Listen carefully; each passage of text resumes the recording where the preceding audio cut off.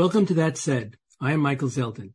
On today's show, we'll be speaking with Heather Hendershot about her new book, When the News Broke, Chicago 1968 and the Polarizing of America, which revisits TV coverage of the 1968 Democratic National Convention in Chicago and compellingly argues that this convention was a pivotal moment in American history when the notion of a liberal biased media became mainstreamed and nationalized.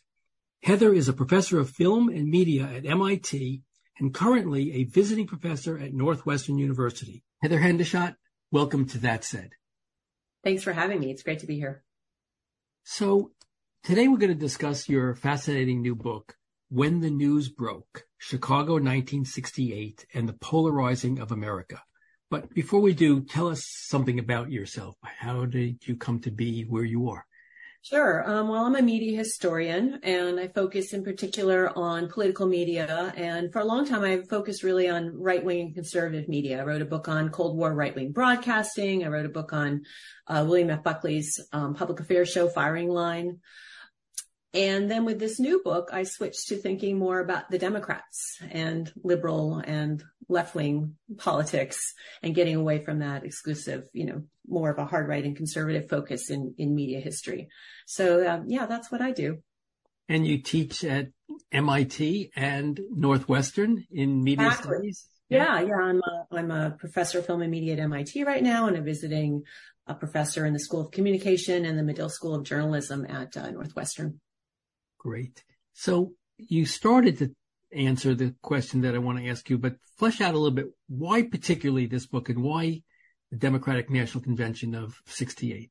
Wow, so many reasons. It's complicated. The book started to come together in 2016 and after the election of Donald Trump, and out of my own frustration and the growing complaints that he was waging against fake news, as he put it, right?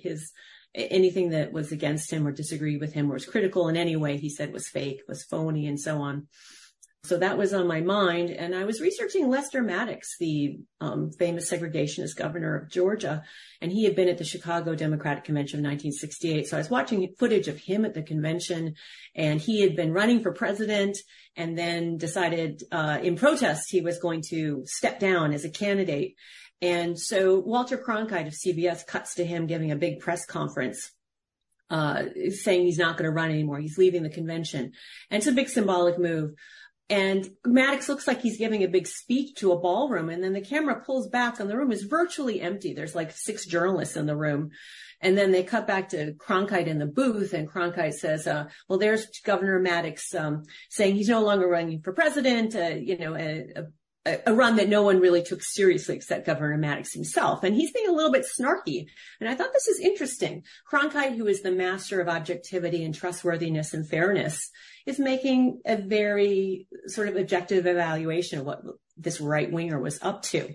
So it got me thinking about the history of journalistic neutrality or objectivity and how that worked over time, and framing issues like the fact that CBS chose to pull back the camera is what did the sort of reveal of what was really happening in that room.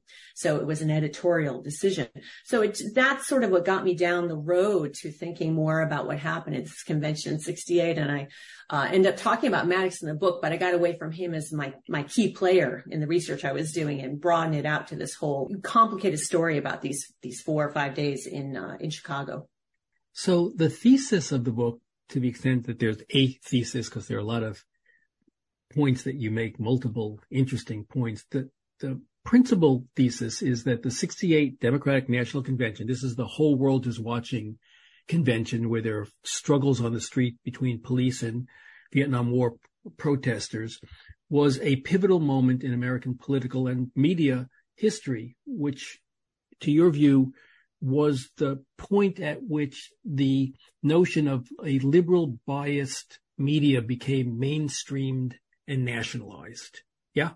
Exactly. Before the convention, the idea that there was a liberal tilt to the mainstream media, newspapers and television, was an idea fostered mostly, it was regional insofar as like the hardcore Southern segregationists, right, believe this idea, or people of the so-called respectable right, like William F. Buckley, people who, it wasn't considered a mainstream idea.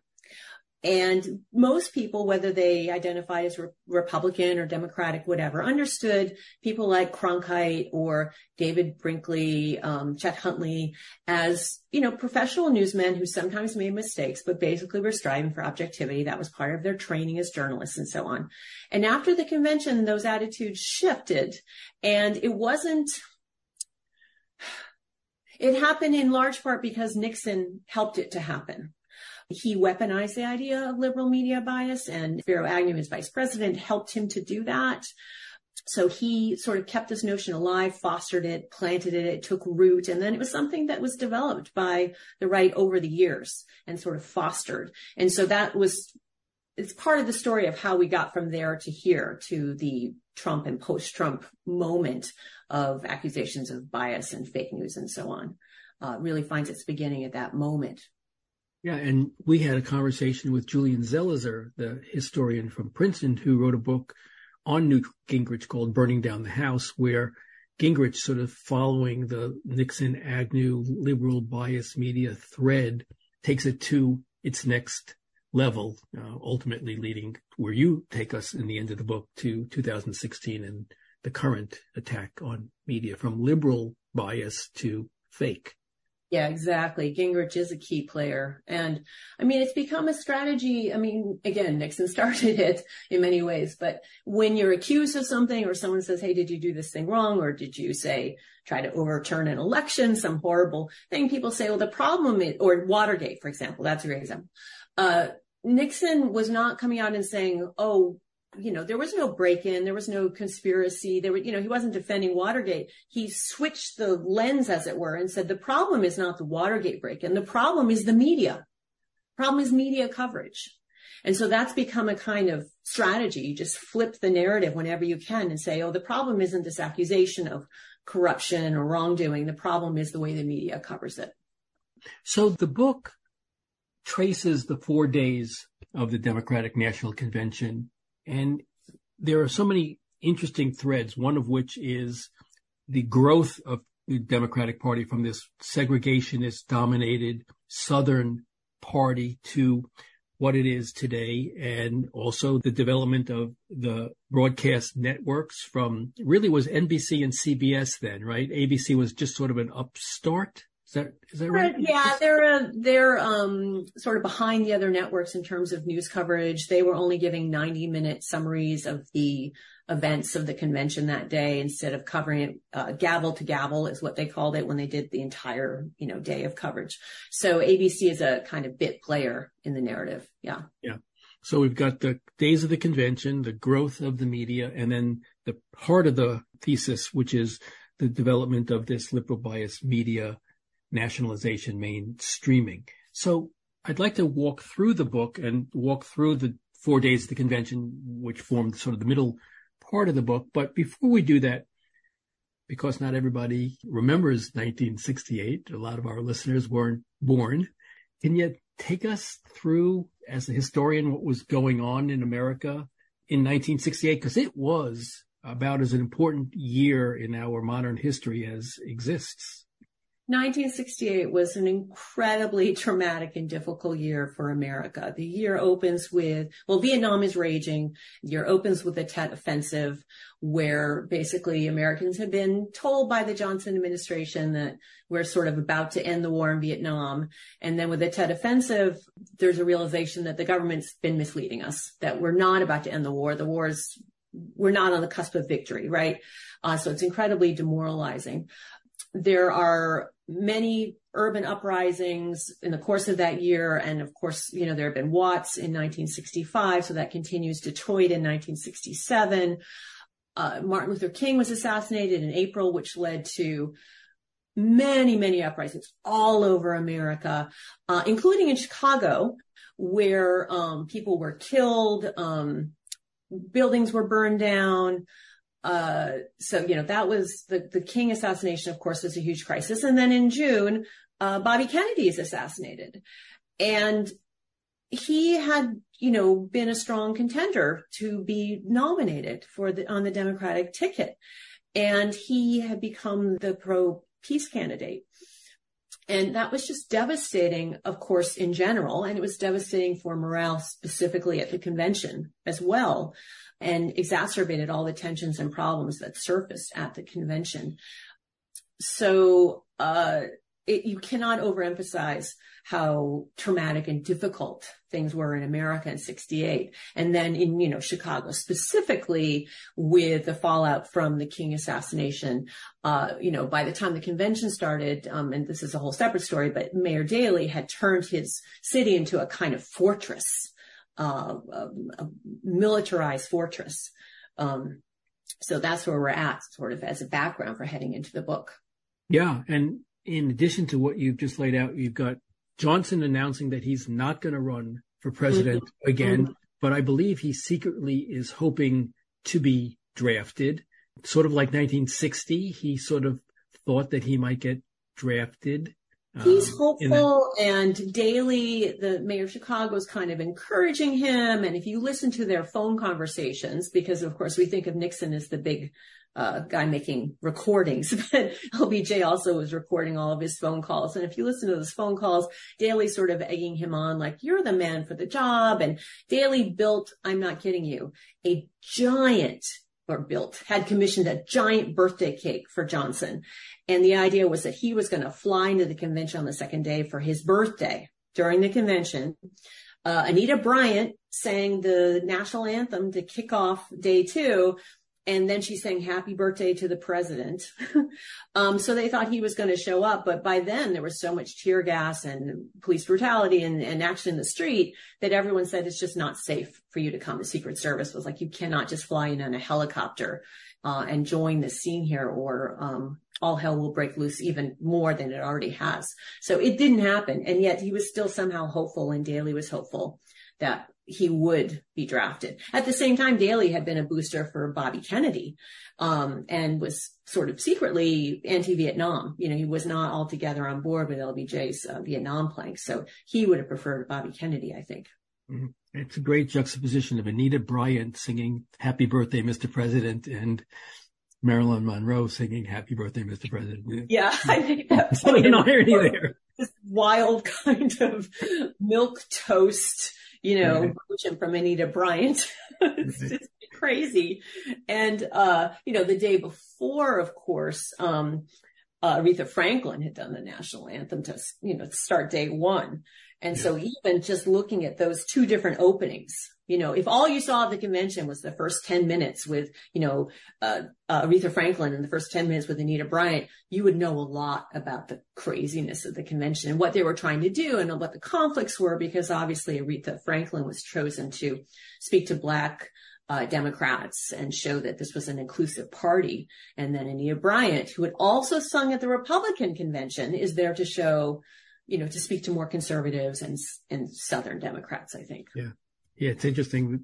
You sort of thought they would have flipped it in the sense that Anita Bryant starts and then Aretha Franklin says, but this is where we're going. This is where we are. This is where we're going, but they didn't do it. But also in 68, in addition to what we've been talking about, you've got Eugene McCarthy, the Bernie Sanders, if you will, of his time, who most of the youth, my generation of that time, were all McCarthy people. We ultimately went to Bobby Kennedy, but McCarthy was the peace candidate. And as you said, you had people like Lester Maddox and also George Wallace running Dixiecrats for president. Yes.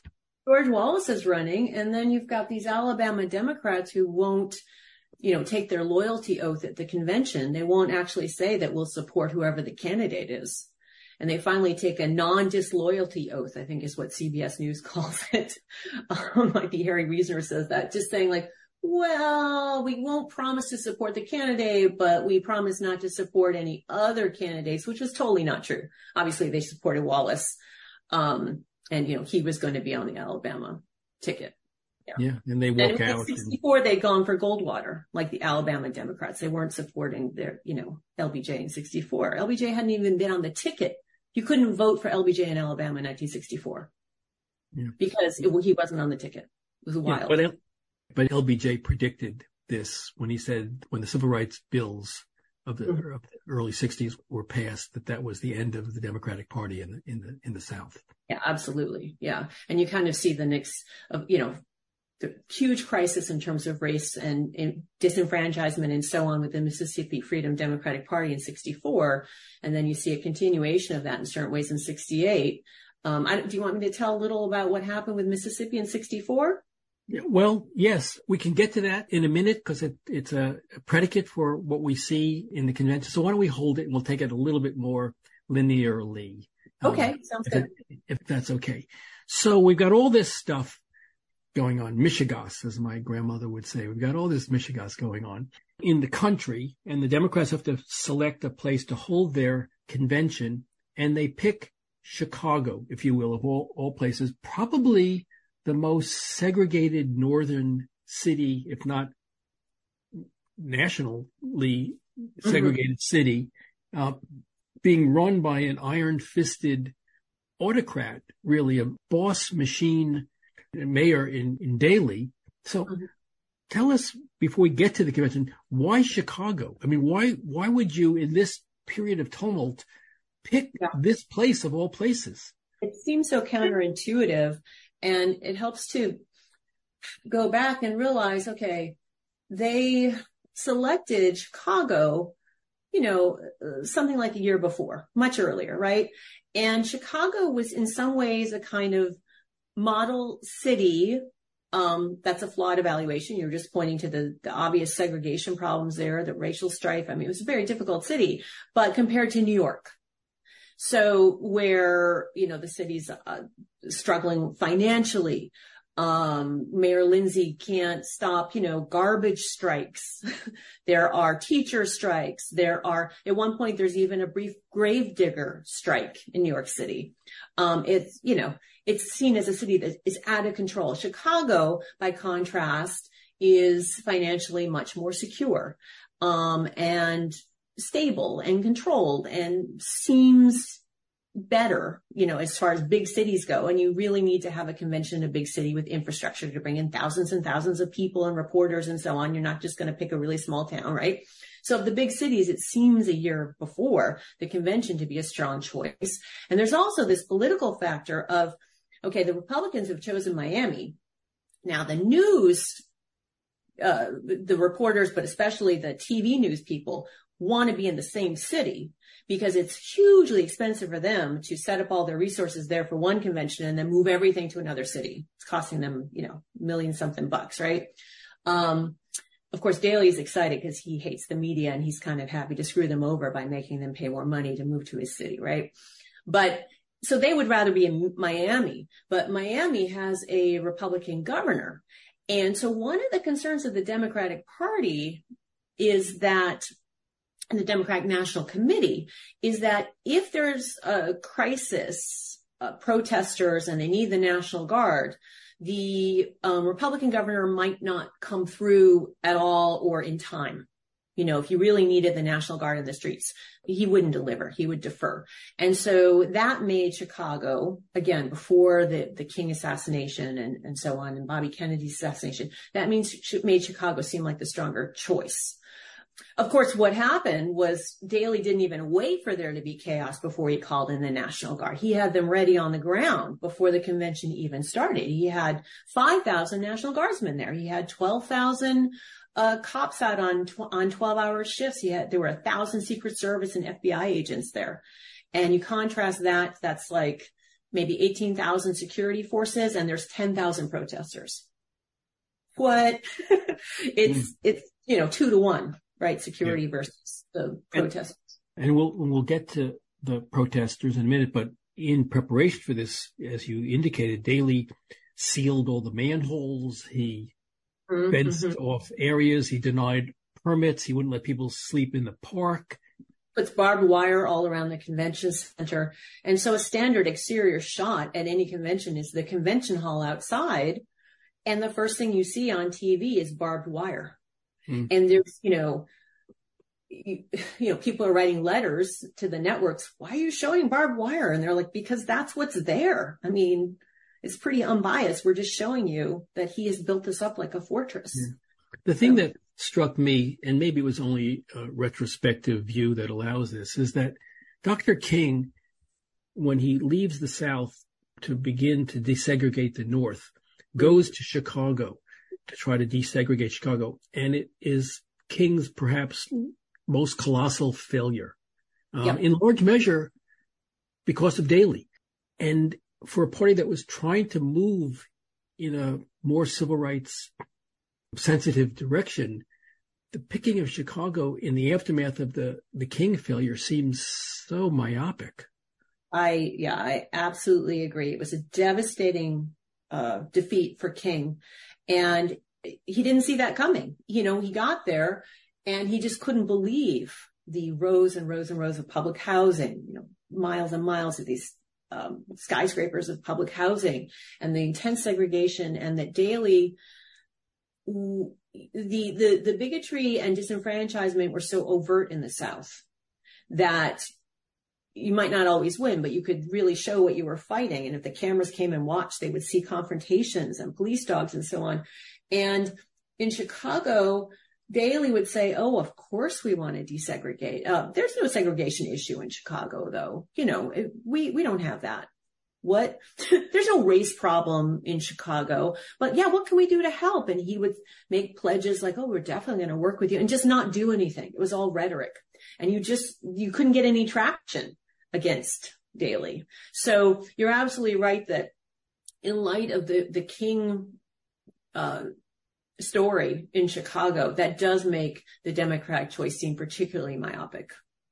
So let's turn to day one of the convention and tell us about the convention in a sense. There are categories of actors at the convention with different points of view and an agenda that they're trying to accomplish. So as a foundational matter, what's going on there? Sure. Basically, I see, as you put it, I see different players. You've got what I call the realists. Those are the establishment folks, the guys who are there to support LBJ, and therefore they're going to support the nomination of Humphrey. They're going to support LBJ's platform in Vietnam and not pressure Humphrey to change the platform in Vietnam and so on. And they just want to, get it done. And then you have what I call the idealists, people like Allard Lowenstein or Don Peterson from Wisconsin, California, New Hampshire, more liberal, or Cronkite of CBS calls them the anti-establishment forces sometimes, but they were some of the McCarthy people, right? They're the McCarthy. Yeah. So they're supporting McCarthy as the nominee. And the thing is, they know McCarthy's not going to get the nomination. Some of them probably think, okay, maybe, he did end up getting, a substantial number of votes, but most of them realize, he's not going to get the nomination. The important thing here is to push his ideas and force Humphrey's hand so that when he's nominated, he will soften his stance on Vietnam and end the war.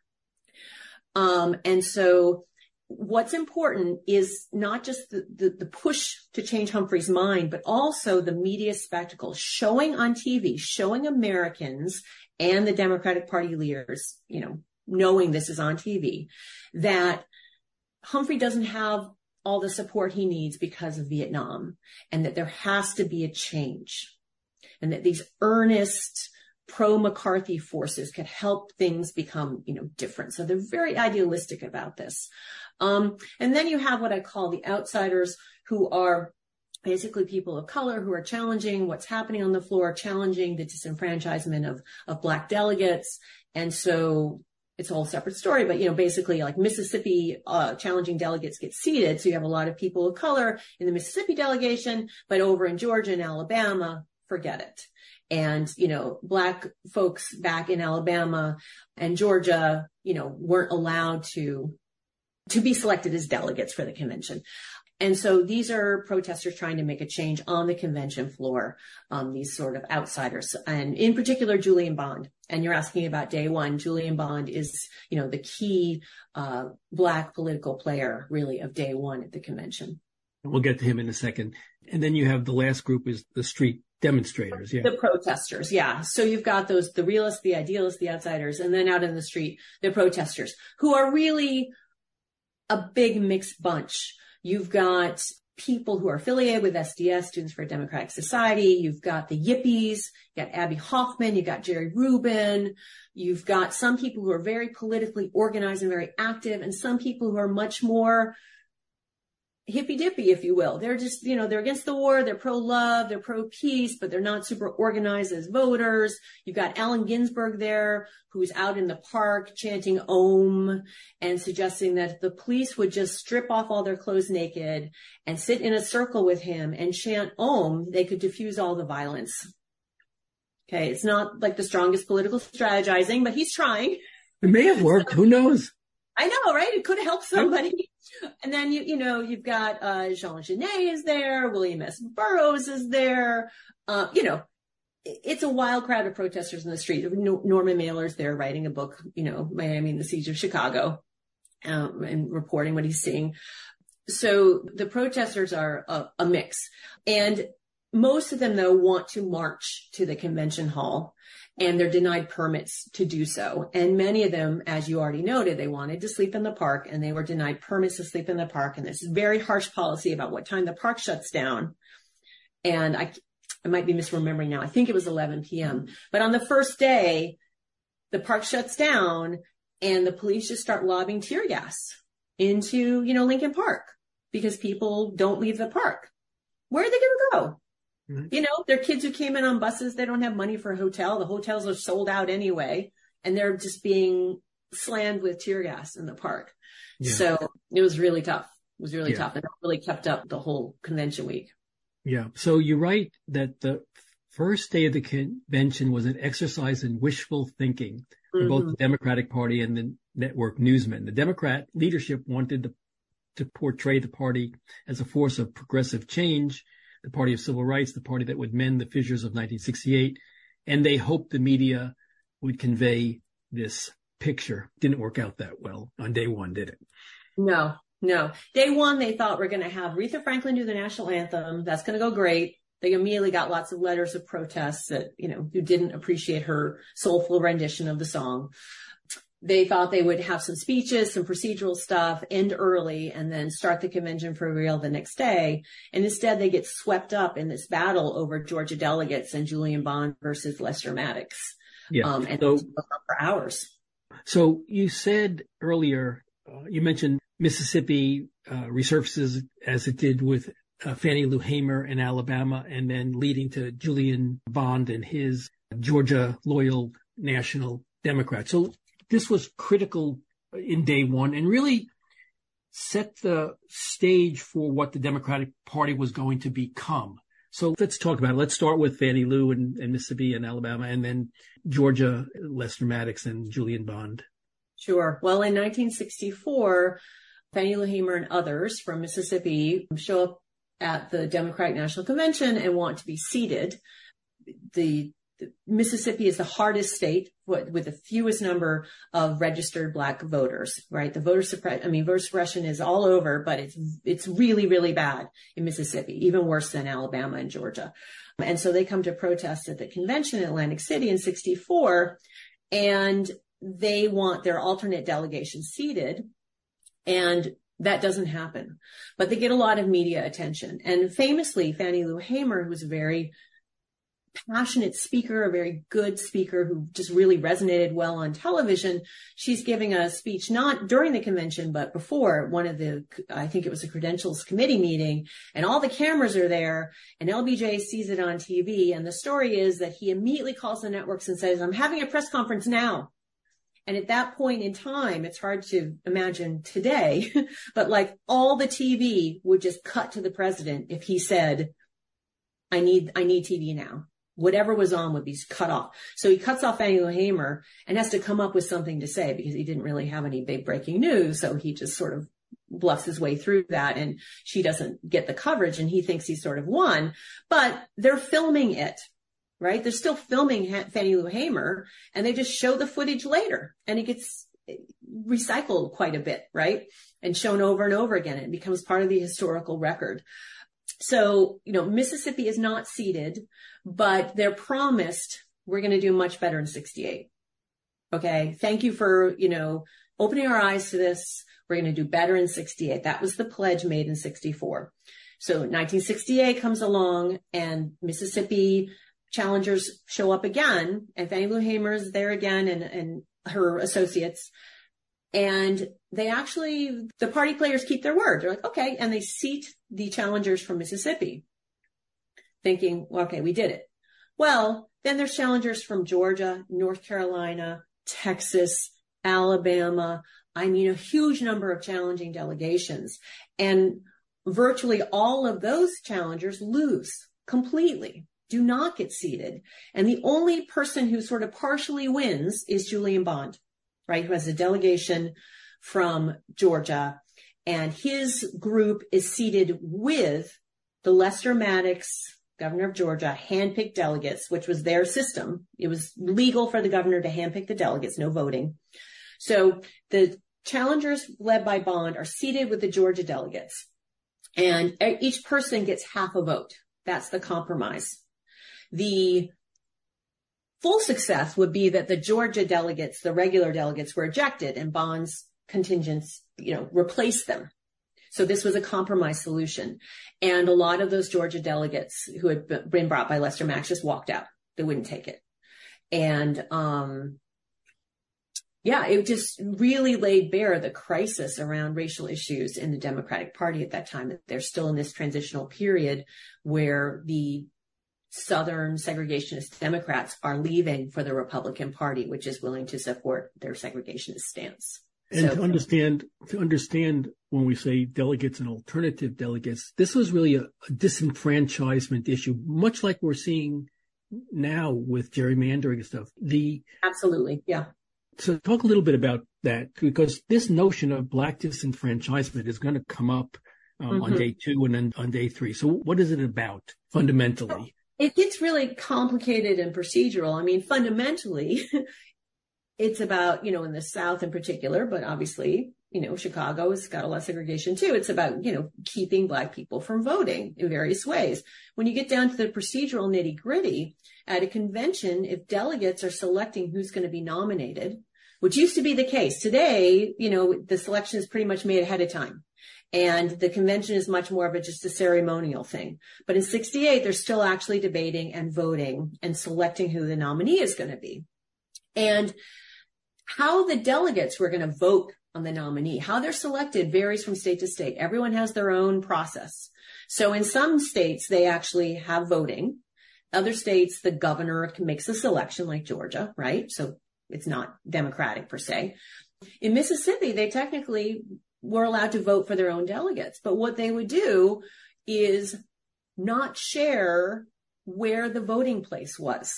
Or they would lie. They would say it was one place and then tell the white voters to go to a different place. And the Black voters would show up to, say, a schoolhouse that was locked at night, So it was really devious to prevent the vote from happening. And that's why you get all these delegate fights on the floor. Because these people show up and say, hey, look, you denied me the right to participate pre-convention. And so, you know what? Here we are, and we want to be seated because we represent, a substantial portion of the voting population that was. Exactly. And I just want to interject, in Texas, you have Black voters and also Latino voters. And I think when we think back to this moment, we often just think of it as like a Black-white struggle. But you also have a ton of disenfranchised Latino voters from Texas who are protesting. And they just lose completely, in Texas. Yeah, there's just, no chance. And so the Democrats are struggling with this. They compromise, and Julian Bond and Lester Maddox each get half a vote, and then Maddox walks out and blah, blah, blah. But how were the networks covering? I mean, this was an important issue that's going to become even more important. How were the networks covering it? Was this important to them, or they were just looking for who's going to win the horse race at this point? Yeah, it's a mixed bag. On the first day, they really do a pretty decent job covering Maddox versus Bond. And I think that a lot of that has to do with it was just a great story from a narrative standpoint. You've got this sort of villain from central casting, in Lester Maddox, who looks, he's a bad media actor. He operates in bad faith and so on and so forth. And then you've got this young upstart who's handsome. He'd actually even been like a model for RC Cola, like print ads in Georgia. He's very articulate. He's very smart, and he looks good in a suit and tie. And, he's coming in there with a challenge, and it's such a good story. So they're telling the politics, but it also really makes for good TV. By day 2, when they're supposed to do the Vietnam debate, they end up getting stuck in the Alabama challenge. Okay. The Alabama story is very, very procedurally complicated, and there's a few challengers. It's a hard story to tell. And the networks feel like, well, we sort of covered Bond and Maddox yesterday. They switch gears, especially CBS. CBS gets into the procedural weeds about, are they going to draft Ted Kennedy? Right? Because there was a movement among the anti-establishment delegates on the floor. The people who supported McCarthy were also like, but we like McCarthy, but can we actually draft Ted Kennedy? Because he could win. He could beat Humphrey, right? And so CBS gets totally sidetracked into pursuing this Ted Kennedy story. And of course, if Kennedy had been drafted, boy, CBS would have really won the day, but he wasn't. And so NBC, who had mostly ignored that story, ended up looking like the better, newscasters on that day.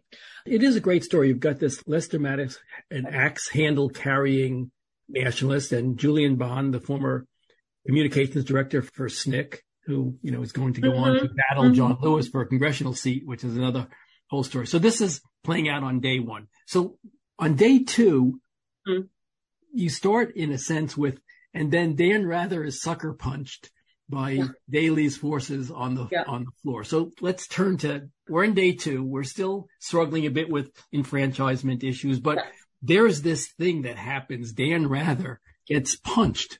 It's day 2. The networks are not covering Alabama as well as they should, for sure, the protests in Alabama. And then what becomes one of the big stories of that day is Dan Rather absolutely being punched in the gut, losing his breath, falling to the floor, getting up, right? And Walter Cronkite loses his cool a little bit and says, looks like we got a bunch of thugs down there, Dan. And when he comes back later, he apologizes for that a little bit. He's like, I'm sorry. I lost my cool there. I was just, very concerned. It was hardly losing your cool compared to what you see today on cable news, right? It was very restrained, but he was always trying to be so objective. So he felt like he'd lost his cool a little bit there. Yeah. And in fact, I think Heather, the exact quote from the book is, I think we've got a bunch of thugs here, Dan, if I may be permitted to say so. Exactly. That's his statement. Be permitted to say so. Yeah. The thing, and this has become a mythological moment. Dan Rather was punched. This was an attack on freedom of the press. That is accurate. At the same time, though, if you reframe the story, he is punched in a kind of scrum with some Georgia delegates. And one of them is trying to walk out of the hall with like the standard, the big sign for Georgia, because they're so angry about Lester Maddox being defeated and Julian Bond winning. And they say some racist stuff about how Julian Bond wants every white man to marry a black woman or something like that, And the reason things are accelerating and anger is flaring and there's this huge crowd of people and Dan Rather gets punched trying to report the story is because of this racist reaction that's happening on the floor. So that's, I think, that's a key part of this political story, not just, this is a horrible attack on freedom of the press, which it also is. It's the combination of the story of Black empowerment, which is just beginning here, and civil rights and freedom of the press. They sort of coalesce, but the networks, it seems, are more singularly focused on the Dan Rather gets punched, and this is the freedom of the press issue. But it's Daley's forces who do the punching. Yeah, absolutely. And I mean, it's so tricky because, on the floor, you've got a lot of people. You've got Secret Service. You've got plainclothes policemen. You've got Andy Frayne is the name of this company, this private security company. You've got so many security forces, and a lot of them don't have name badges or anything.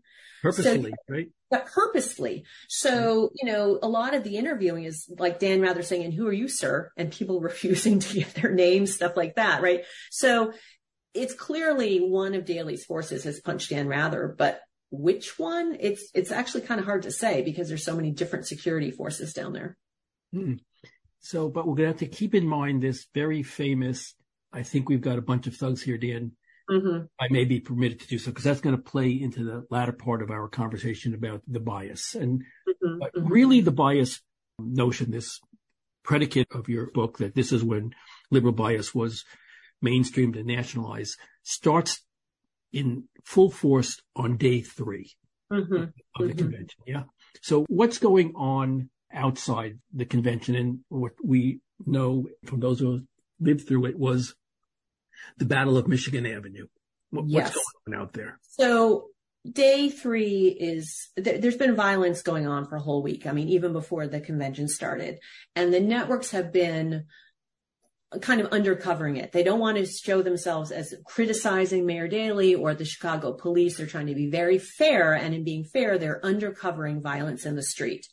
And it's a whole separate story, but it was very hard for them to cover violence in the street because Daley did not resolve a telephone worker strike that would have enabled live coverage outside of the convention hall, which was standard at conventions. So they couldn't actually be out there doing live coverage anyway. So that's part of the censorship, the infrastructure of censorship Daley's put in place. But in any case, they're undercovering the violence in the street. And by day 3, they realize this is the news story. We can't ignore this story. And so these accusations of liberal media bias are particularly crazy when you realize how undercovered the police brutality was until towards the end of day 3. You know, if they were so liberal biased, they really held back a long time, right? So by the end of day 3, you've got the so-called Battle of Michigan Avenue, right? Where for 17 minutes, protesters in front of the Chicago Hilton Hotel are just mercilessly beaten by police and arrested, thrown into paddy wagons and dragged away. So back at the convention hall, they don't have these images live. They're getting reports, you know, the newsmen kind of have their earpieces and they're like, okay, we're just getting a story that there's some kind of violence in front of the Chicago Hilton. We'll report back as we find out more. So what has to happen is the stuff that's shot at the Chicago Hilton, the footage, has to be put on motorcycles, sent back to the convention center. If it's, 16 millimeter film, it has to be developed. It has to be edited in some way. And they're doing pretty rough edits, but, they need time to do this and then they can get it on the air. So it's late towards the end of the day when they actually interrupt some speeches at the convention hall and say, we've got footage now on Michigan Avenue. We're going to show you what happened like an hour or two ago. And you see the police beating the protesters. And the anchormen are kind of in shock. And the first batch of footage is a little bit shorter and is shot from the top of news trucks. And so you get kind of a distance shot where you just see the expanse of the beating. A few hours later, CBS comes back, Cronkite, late in the day, and he has a longer segment shot by the local CBS affiliate with handheld cameras at street level. And you get a different sense of what it was like to be in the crowd. And you also see the extent to which people who were not protesters, who were just like on the sidewalk, coming home from dinner, whatever, were being beaten. And there's an interesting moment where a couple has just been out to dinner and the woman's sort of wearing pearls and the man has on a tie and they're kind of white, middle-aged establishment types. And they're in shock. They're terrified. And Cronkite says, these are people of substance in the community who are disturbed by what they're seeing. And so you get a sense of his bias, not as a liberal guy, but just as a white middle-class guy and bringing those norms to what he does as a reporter and kind of recognizing like he couldn't necessarily identify with hippies or SDS kids, but he could identify with this couple terrified coming home from dinner. And so that's part of that flip point moment where he realizes that the objective story is the story of police brutality, that it's not a both sides kind of issue of the police perspective versus the protesters' perspective, that what's happening objectively is this horrific instance of police brutality. And after that, CBS, they really win the day with this on day 3. They show some footage they've taken interviewing people in McCarthy headquarters where people who were beaten in front of the Hilton were dragged inside for safety and bandaged in McCarthy's suite and they're interviewing, CBS is interviewing people who are bleeding out from their head and stuff and explaining what happened. And then finally, Cronkite shows a woman in a 2-door sedan who is just this sort of, I don't want to be too stereotypical, kind of a housewife looking type. I don't know. They don't give her name, whatever. She just seems like a very sort of average person. She's driving through Grant Park and she sees these kids being tear gassed. And she's like, get in my car. I'm going to take you away. And the National Guard points a grenade launcher at her head through her car window to stop her from just driving over a bridge to carry some kids away who've been tear gassed. Mm-hmm. And Cronkite just says this footage speaks for itself. The horror that we've seen today. And I think it's helpful to tell all the different stories of the footage, not just the Battle of Michigan Avenue, but all these other stories to get a sense of how extreme the violence was throughout the whole thing, but especially on this third day.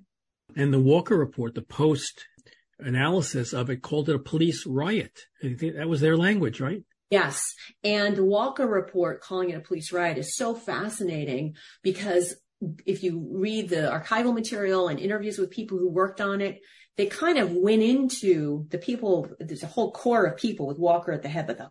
They went into it assuming that the police had acted with goodwill and that there had not been police brutality. They went in with a kind of bias, and everyone they interviewed, they would like triple fact check because they were like, oh, that can't be right.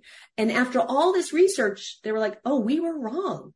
It really was police brutality. It really was a police riot. So they spelled out, some violence from the protesters. Violence from police. But ultimately, the police had, as they put it at the time, quote, overreacted.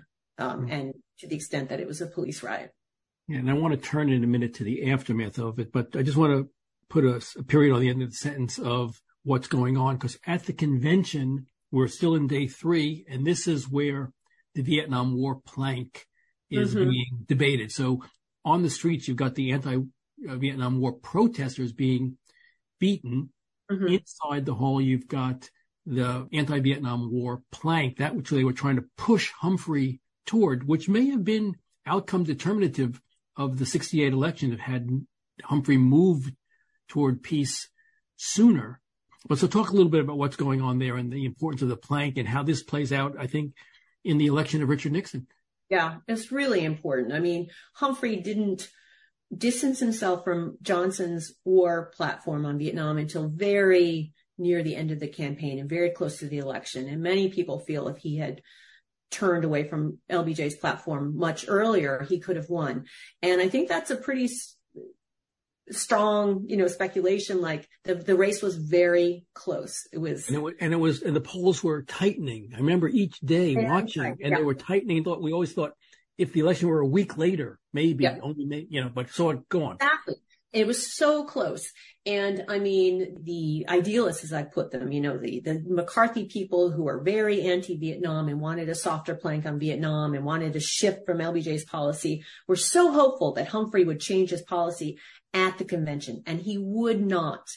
And I think it's a mistake on Humphrey's part, but I also think some context there is probably the strong pressure from LBJ in the background and wanting LBJ to support him and so on.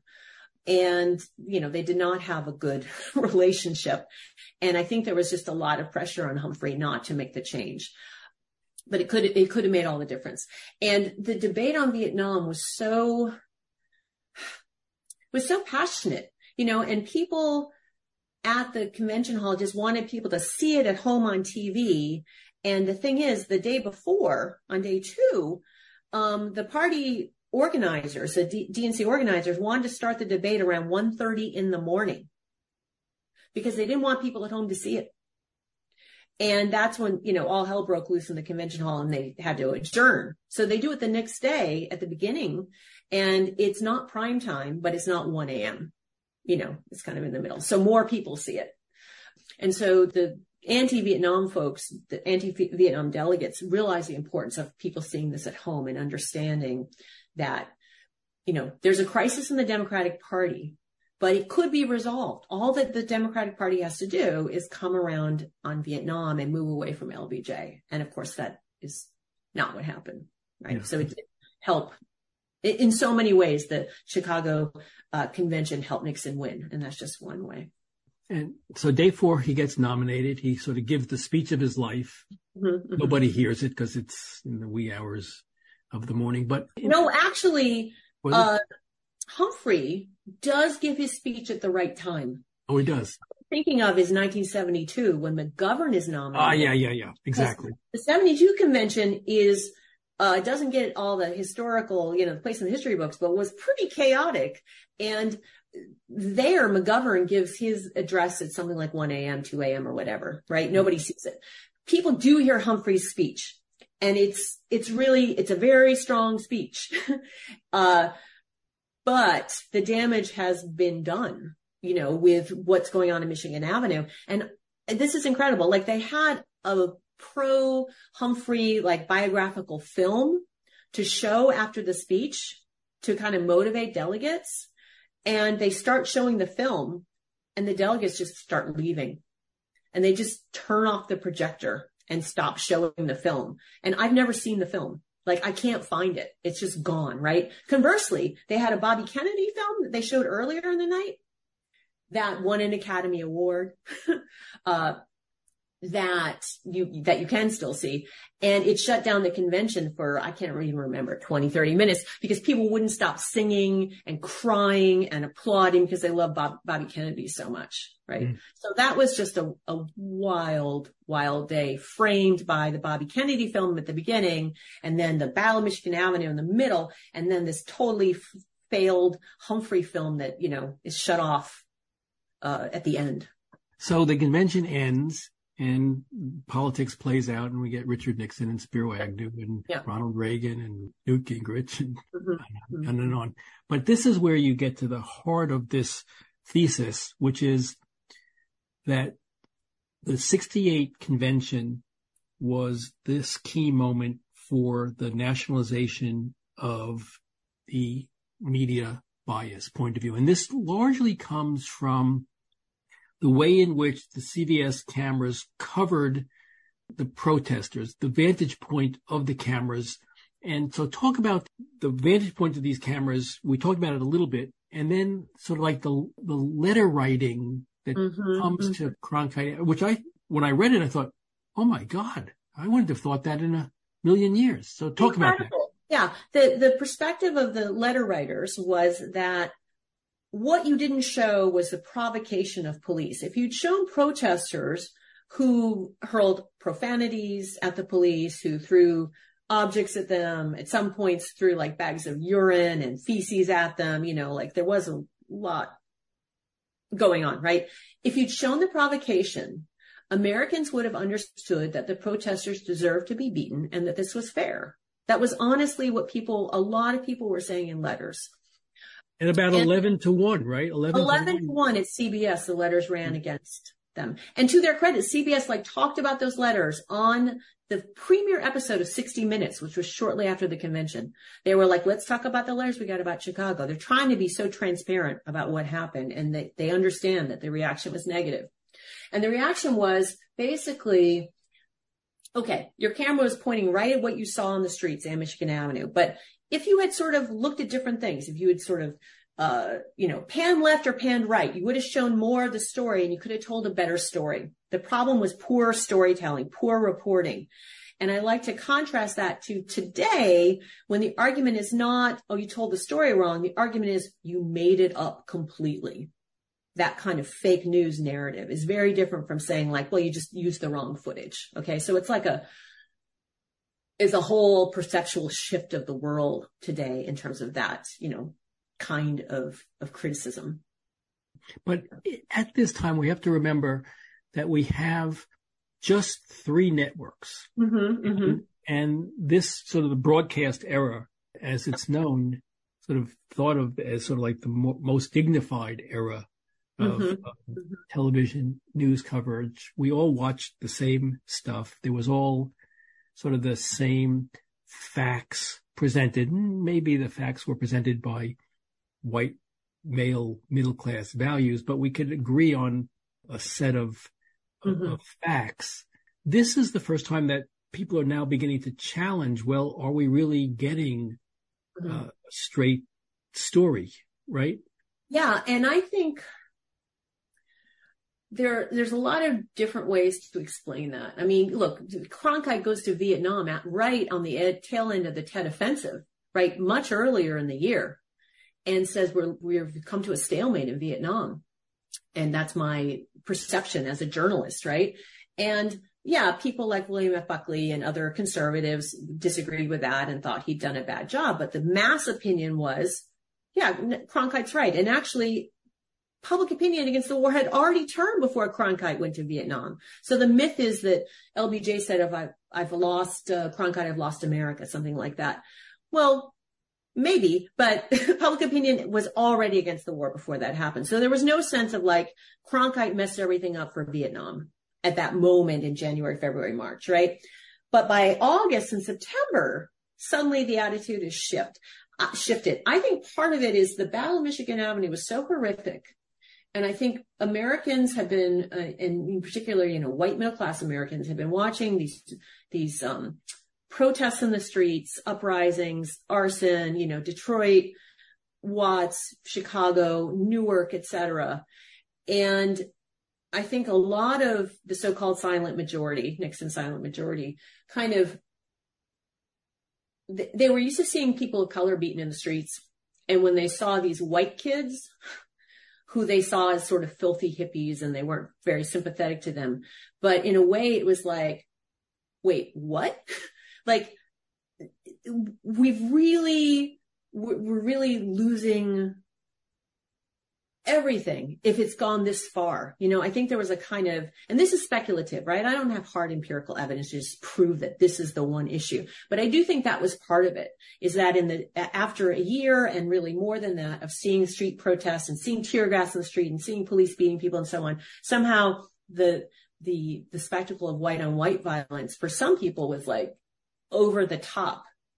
And I say white on white violence because the protesters at the convention, of course, there were some people of color there, and Dick Gregory was there, and there were some Black Panthers, but it was very much a white-led protest. The Blacks of Chicago were like, this is a white issue, and maybe after this convention, people will understand that Black people in Chicago deal with police brutality all the time. They'll experience police brutality themselves, and maybe they'll have more empathy.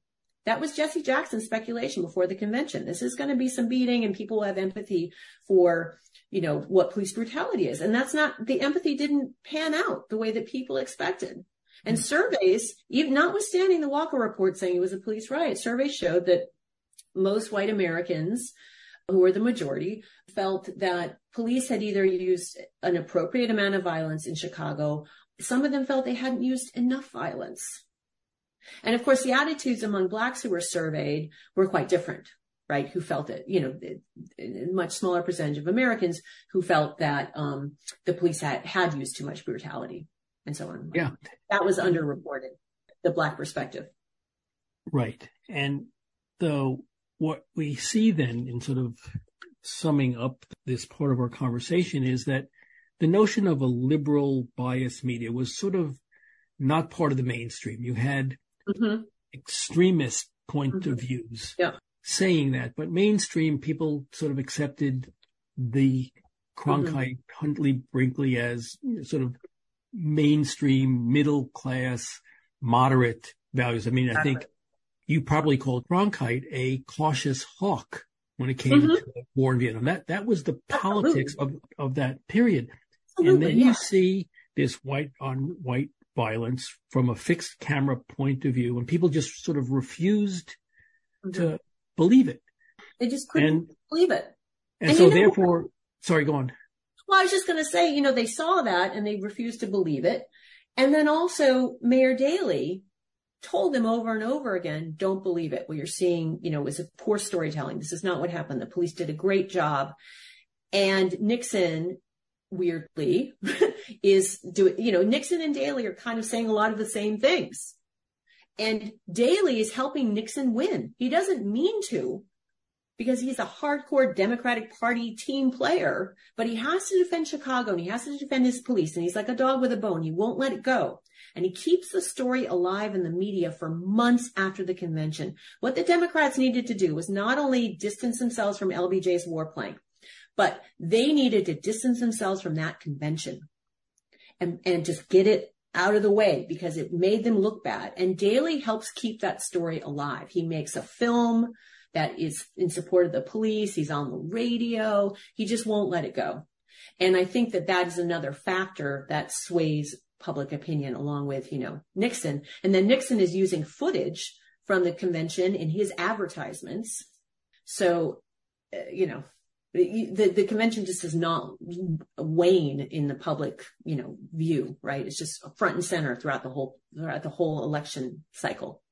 And so the conclusion you write is, in some sense, since this couldn't be true, since white middle-class kids couldn't have turned into bad people, and it was too horrible for them to sort of envision the world going in that direction. Therefore, the media must have made it up. Yeah.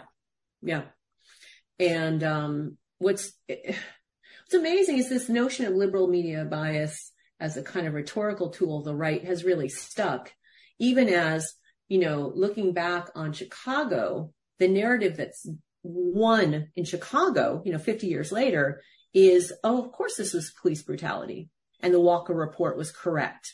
And you see footage of the Chicago Convention in documentary after documentary, and it's being used as a kind of synecdoche for the 60s, just like, here's a picture of the 60s, what was happening, just to show the chaos of that moment. And it's also used to show, here's the crisis of police brutality in Chicago. So the true narrative, I think, won out over time.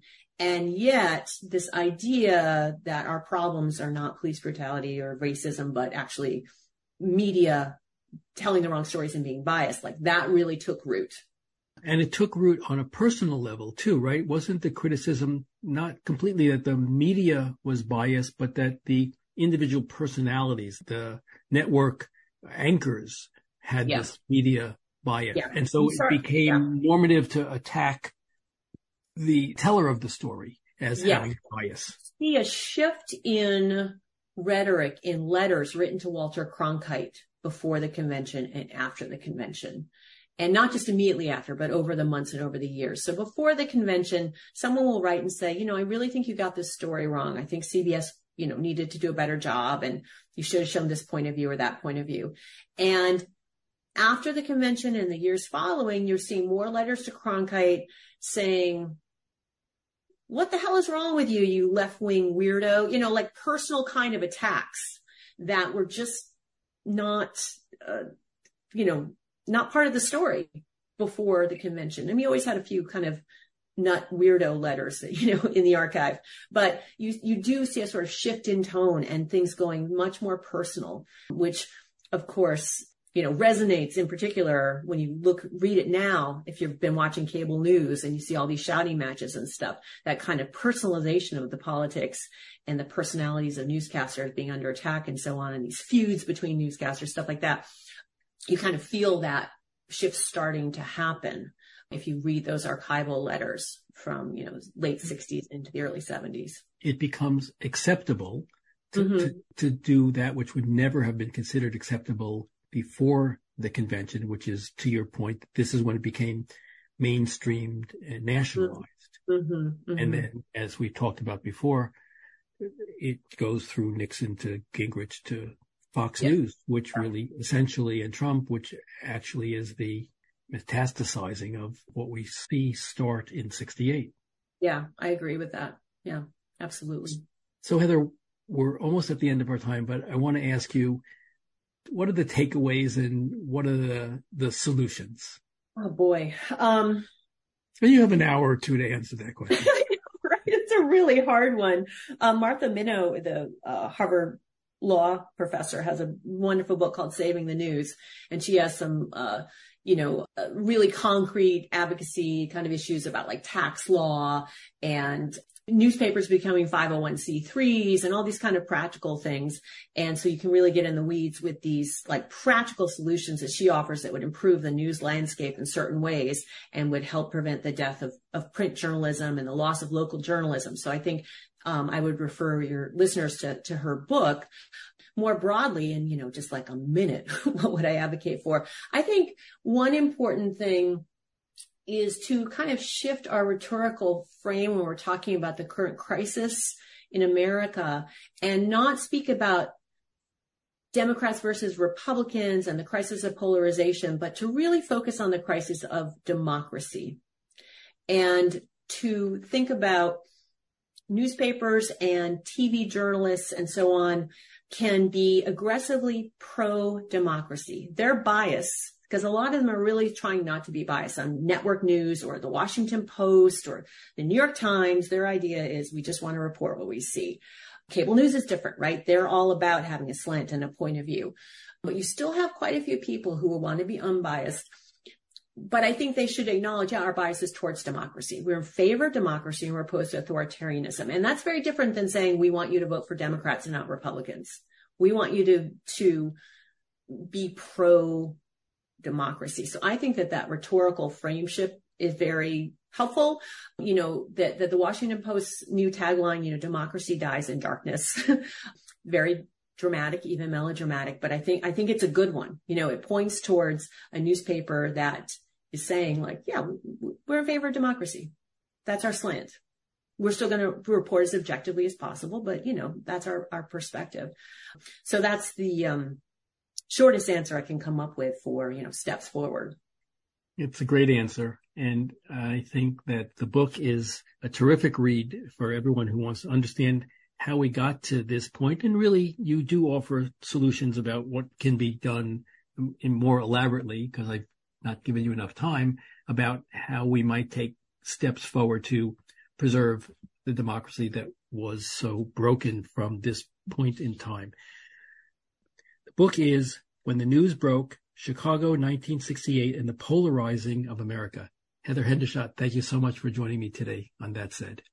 Thank you so much for having me. It was great talking with you. That Said is produced by Compro and the Museum of Public Relations. Theme music by Sam Post. Please let us know your thoughts by writing to us at thatsaidzeldin@gmail.com. Thanks so much for listening. For That Said, I'm Michael Zeldin.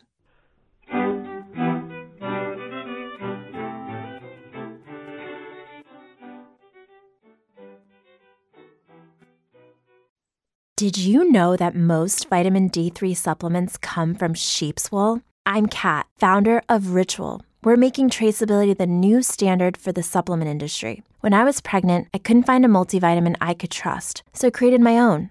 Ours is made traceable, third-party tested, and clean label project certified. Oh, and our vitamin D3? It comes from sustainably harvested lichen from England, not sheep.